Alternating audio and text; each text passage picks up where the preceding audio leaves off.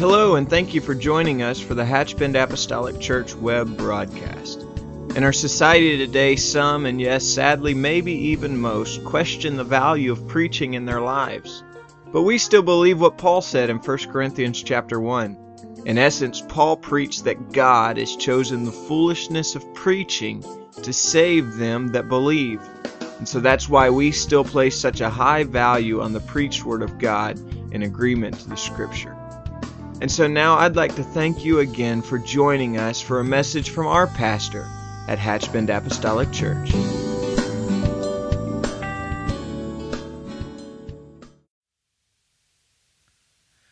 Thank you for joining us again this evening for our Light for Living Bible study.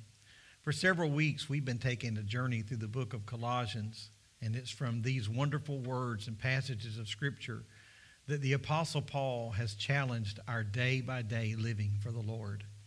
Tonight, we're going to bring this series to a conclusion, and I pray that the Spirit of God will help us to understand the value of everything we've talked about throughout this series. And tonight, we're going to be focusing on the privilege that we have been given to be a part of the body of Christ.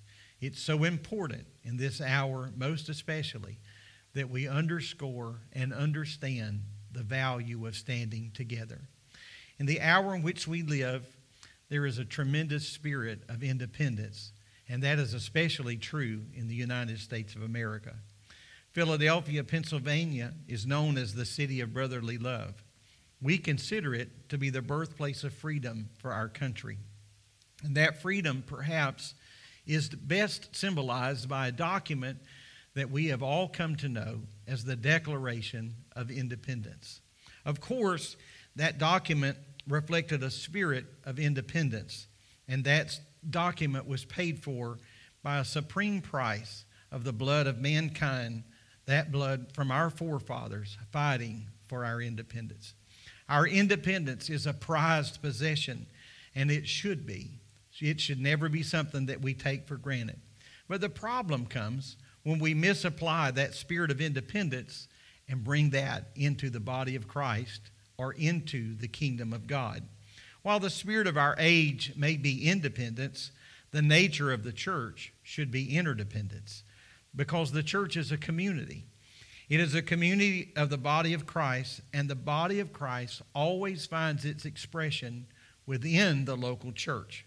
To be sure, the local church is not problem-free, primarily because it is made up of human beings.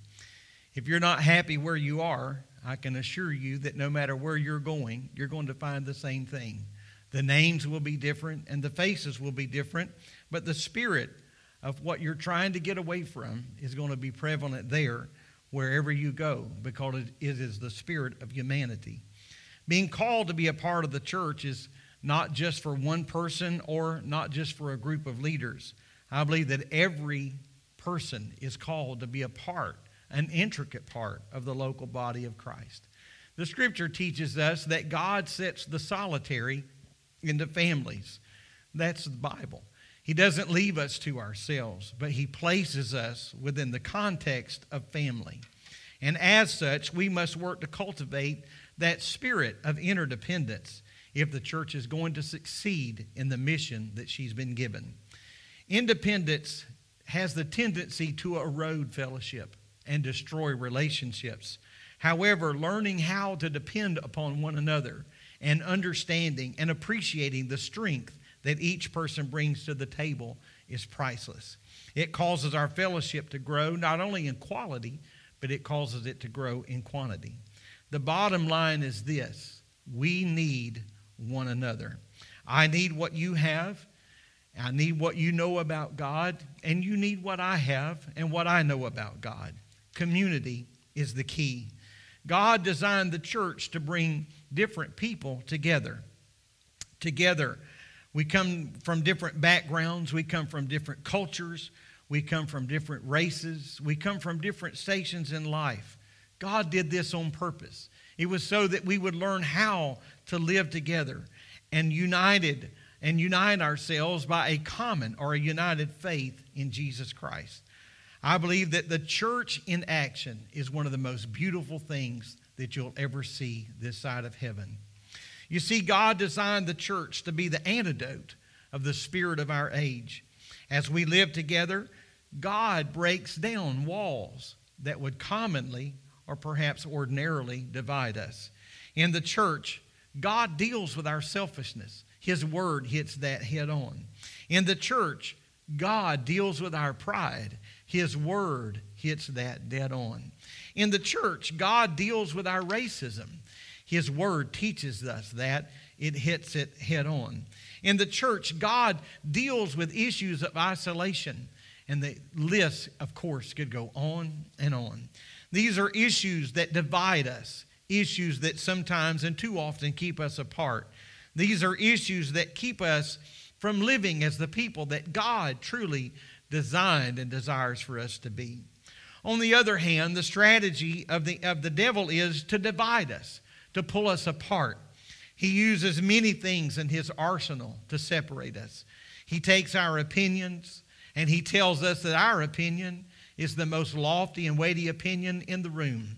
He takes our prejudice and he allows that to divide us. He takes our preferences and he tells us that the world would be a better place if you would just do it my way. He fans the fire of selfishness. He does so because he understands what a powerful force the church is when we are united for any cause. We're powerful enemies against the kingdom of darkness. When we're united, we can do far greater things than we could ever do alone. I'm so thankful every day to be a part of the church, but I am very thankful in this day to be a part of the church. The Bible speaks of one person putting 1,000 to flight and two putting 10,000 to flight, because it's the power of God that multiplies our effectiveness. I think something that powerful is released when we work together to accomplish God's will in our lives. There are two ways that we can grow a church. We can have the church growing by addition. This is where the pastor and perhaps the ministry team of the church are the only ministers, are the only ministry of the church. Or we can have church multiplication. This is where everybody in the church understands their role of ministry within the church. And they're not only willing, but they are able to step up and say, "Here am I, Lord, use me." Church history makes it clear that when a church has grown, it has grown because everyone recognized their gift and they were willing to utilize that gift to the glory of God. God uses us in powerful ways when we work together. He multiplies our ministry, He increases our strength, and ultimately, He increases our effectiveness. This is why the devil fears the kingdom of God united. He fears the church united, and he fights very hard against that. He'll do anything he can within his power to bring the spirit of disunity into the church. That's why we should do everything within our power to make sure that it stays out. In our text today, Paul gives us a list of some of the people that helped him in ministry. Often, when we are reading the closing words of a letter like Colossians, we might miss the significance of these people that are mentioned toward the end. We might think that it's just a literary custom. It's just something that Paul is doing because it's the right thing to do. But I believe it's far more than that. I believe it reveals that Paul recognized the fact that I am not working alone. I'm not in this by myself. It takes many shoulders to lift the load of ministry for the common cause of Christ to go forward. Without this help, Paul understood that his ministry could not nearly have been as effective as it was.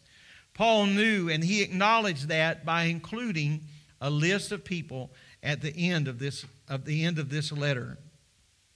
The Bible says in verse number 4, Paul mentions a man by the name of Tychicus. And this is whom Paul called a dear brother, a faithful minister, or a fellow servant. Now, these were terms that indicated how much Paul valued his contribution to the work and to the ministry. He was not just a small or an insignificant part, but without him, the load would have been so much heavier. In chapter 4 and verse number 9, Paul mentions a man by the name of Onesimus. We know from the book of Philemon that Onesimus was a runaway slave who was later converted to Jesus Christ. And now he's being referred to as a faithful and a dear brother to the Apostle Paul. A man who was once considered a runaway has now become an instrumental part of the local work of that church and the ministry of the Apostle Paul. The scripture talks about, again, in verse number 10 and 11, men that were a part of the ministry of the Apostle Paul. He's not just, I don't believe, just giving them a cold slap on the back and somehow just trying to come through the back door to say thank you. But I believe the Apostle Paul is fully recognizing that we could not have accomplished what we've accomplished had it not been for more shoulders to set the load of ministry upon. He mentions 3 men, two of which were fellow Jews and had become workers of the Apostle Paul. They had proven themselves to comfort him, most especially during times and seasons of imprisonment. The only one we really know very much about is Mark. He's also referred to in Scripture as John Mark. He is the cousin of Barnabas, of whom Paul would later team up with to share the gospel. Mark came along on the very first missionary journey with the Apostle Paul. Something happened in that work, and he didn't feel like he could move on, and so he turned and he went back. And so later down the road, when it came time for a second missionary journey, Paul and Barnabas had a disagreement. I believe, according to Scripture, a somewhat sharp disagreement over whether or not Mark should join them again. Paul didn't think that he should, so Barnabas took Mark with him, and they went their separate ways. It's interesting that Mark had apparently matured quite a bit by the time the Apostle Paul wrote the book of Colossians, because he was not only with Paul again, but Paul is now commending him as a valued worker in the field. Incidentally, this same Mark is one of the contributors to the Gospels. We call it the Gospel according to Mark. In Colossians chapter 4, verses 12 and 13, he speaks of Epaphras. Many believe that he was the pastor of the church of Colossae. Although he was currently with Paul, he was still working on his behalf. He was working in the venue of prayer. And I will tell you that if you know anything about prayer, it's not hard to link that to work. Paul says that he was wrestling in prayer on their behalf. And by doing that, Paul indicates that he was working hard for him. Undeniably, prayer, real prayer, is hard work. And we need more people doing that kind of hard work in the church today. Colossians chapter 4 and verse number 14 speaks of Luke. Luke was that beloved physician. We have the gospel in the New Testament that bears his name, also the author of the book of Acts. Here is someone who used his secular occupation for the glory of God, bringing that right into the ministry of the Lord. Then there was Demas. Nothing is said about him here, no praise, only the mention of his name. We know that Paul later, in a letter to Timothy, said, Demas has forsaken me, having loved this present world. And so we don't really understand why a whole lot was not said about Demas. Perhaps he was already in his transition out, but there was that honorable mention by the Apostle Paul. And finally, there was Archippus. This seems to be the son of Philemon. Apparently, he had been given an assignment to complete, and it was in these closing words of this chapter that Paul admonishes him and exhorts him to complete what he started. And that's great advice for all of us. These are just a few of the people that the Apostle Paul mentions in his letters. These are people who worked together with him for the sake of the kingdom of God. They were his fellow workers. Without these people, Paul would not have been able to accomplish nearly what he did in this particular church. Without their help, without their shoulders to rest the burden of ministry on, he could not have accomplished what was accomplished. Therefore, Paul said, I want to acknowledge these people. In fact, this was Paul's strategy. He wanted to multiply his ministry through the lives of others. He says so in the book of Timothy, 2 Timothy chapter 2 and verse 2. He said to Timothy, his protege in the gospel, he said, the things that thou hast heard of me among many witnesses, the same commit thou to faithful men who shall be able to teach others also. You see, the strategy of the Apostle Paul was not just to be in this himself, but it was to invest in the lives of others and admonish them to invest in the lives of others and admonish them to invest in the lives of others. I think that I would be safe in saying this tonight, and I don't think I stand alone in this statement, but I certainly want my life at the end of the day and certainly at the end of the journey to count for God. I want the ministry that the Lord has entrusted me with. I want it to be multiplied in the lives of other faithful men and women. Someone that can be trusted with the Word of God that will commit that same Word into the lives of others. I want to train and equip other people around me to share the gospel of Jesus Christ with. If I can do that, then I too will be able to leave a legacy, not for my sake, but so that the gospel can be propagated locally and around the world. This is what Paul did, and this is what other apostles did. As a matter of fact, it's why we're here today, because someone trained faithful followers, and they taught them to be effective in what they were doing for the kingdom of God. They were taught to also teach others and teach them to be effective. Teach them to complete what they start. Teach them to invest into the lives of others and teach those to invest into the lives of others. And eventually, that word got to you and I. And that's why we know what we know about Jesus Christ. Because someone kept committing the word into a life and then committing the word into another life. Committing the word to one generation and then to another generation and to another generation. And so if I win one and train that one to win others, then 1 becomes 2, 2 becomes 4, and 4 becomes 8.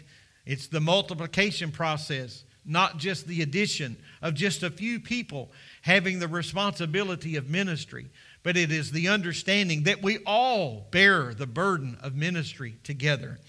And that's why we need the shoulders of others and the hearts and the lives of others if we are going to affect the community and the world in which we live. The Bible says of David that he served his generation.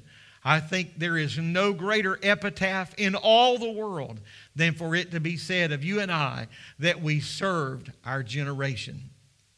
We need a renewed vision of who we are. We need a renewed vision of why we are here and what God has called us to do.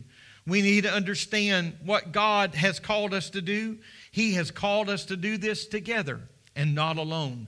We need one another. We need every voice in the choir. We need every hand in the harvest because the harvest is great. And the hour is closing very, very dim. And we need the Spirit of God to touch us today. We need to see that what God has called us to do, He will empower us to do. He's not going to call us and then leave us ill-equipped. He's going to give us the power if we will just obey His command. Because God never gives us a command or calls us to do something and then leaves us ill-equipped for the job. That is why the Apostle Paul would say things like, I can do all things through Christ who strengtheneth me. We already have the power to obey what God has called us to do, but we can't do it alone. We need one another. We need the corporate, collective effort of the church. As we stand united in Christ, we will see the gates of hell fall before us. I am thankful today, as I've often said, we're not a part of the church anemic, but we're a part of the church triumphant. I'm thankful for the power of God, the Word of God. I'm thankful for the body of Christ, because it's His body, it's His kingdom that has brought us to where we are today. We bear a tremendous responsibility in this hour. And so I pray that the Spirit of God will help us rise to the challenge and let His authority and His anointing and His power not only be in our possession, but we need to give it away and invest it in the lives of others. I'm thankful to be a part of the church of the Lord today. I'm thankful for the Spirit of God that touches our mind and our heart. And I pray that His anointing will move in your heart and in your life as well. Help us to realize and understand that the burden of ministry cannot just fall on a few people, but we have all got to step up to the plate and say, Lord, in whatever capacity you can use me, I just lend myself to you today. It is the power of the church united. United we stand. Divided we are sure to fall. And so I am determined with everything in my soul to say, Lord, I don't want to just be in this with you, but I want to recognize the men and women that you have placed around me, and I want to put my trust and my confidence in them. Let's pray together tonight, and let's ask God to touch this word to our heart, to seal it into our lives, not let the enemy of our soul come along and destroy this or steal it away, but let the power of God's word be that resounding hope in our lives. In Jesus' name. Lord, I love you today. I thank you for the privilege that you have given us to be together again. We're warming our hearts around the central truth of your word. And I pray that your presence and your Spirit will move, God, from this sanctuary tonight into the heart and the homes and the lives of those that will be receiving this word. Let your Spirit touch our hearts and quicken us and help us to realize the power and the effectiveness that we have when we are together. The church united. I'm so thankful to be a part of the church, and I ask you to strengthen us today in Jesus' name. It is my prayer that God will take this word and He'll multiply it in your heart, in your life. God bless you in Jesus' name.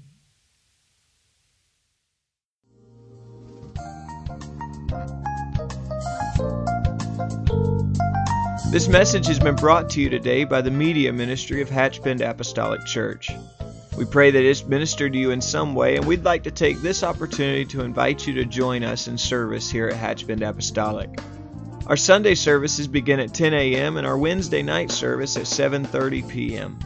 For any more information or to speak with our ministry staff, please feel free to call our church office at 386-935-2806. Or you can visit the contact link here on our website. Again, thank you for listening, and we pray God's richest blessings on you and your family.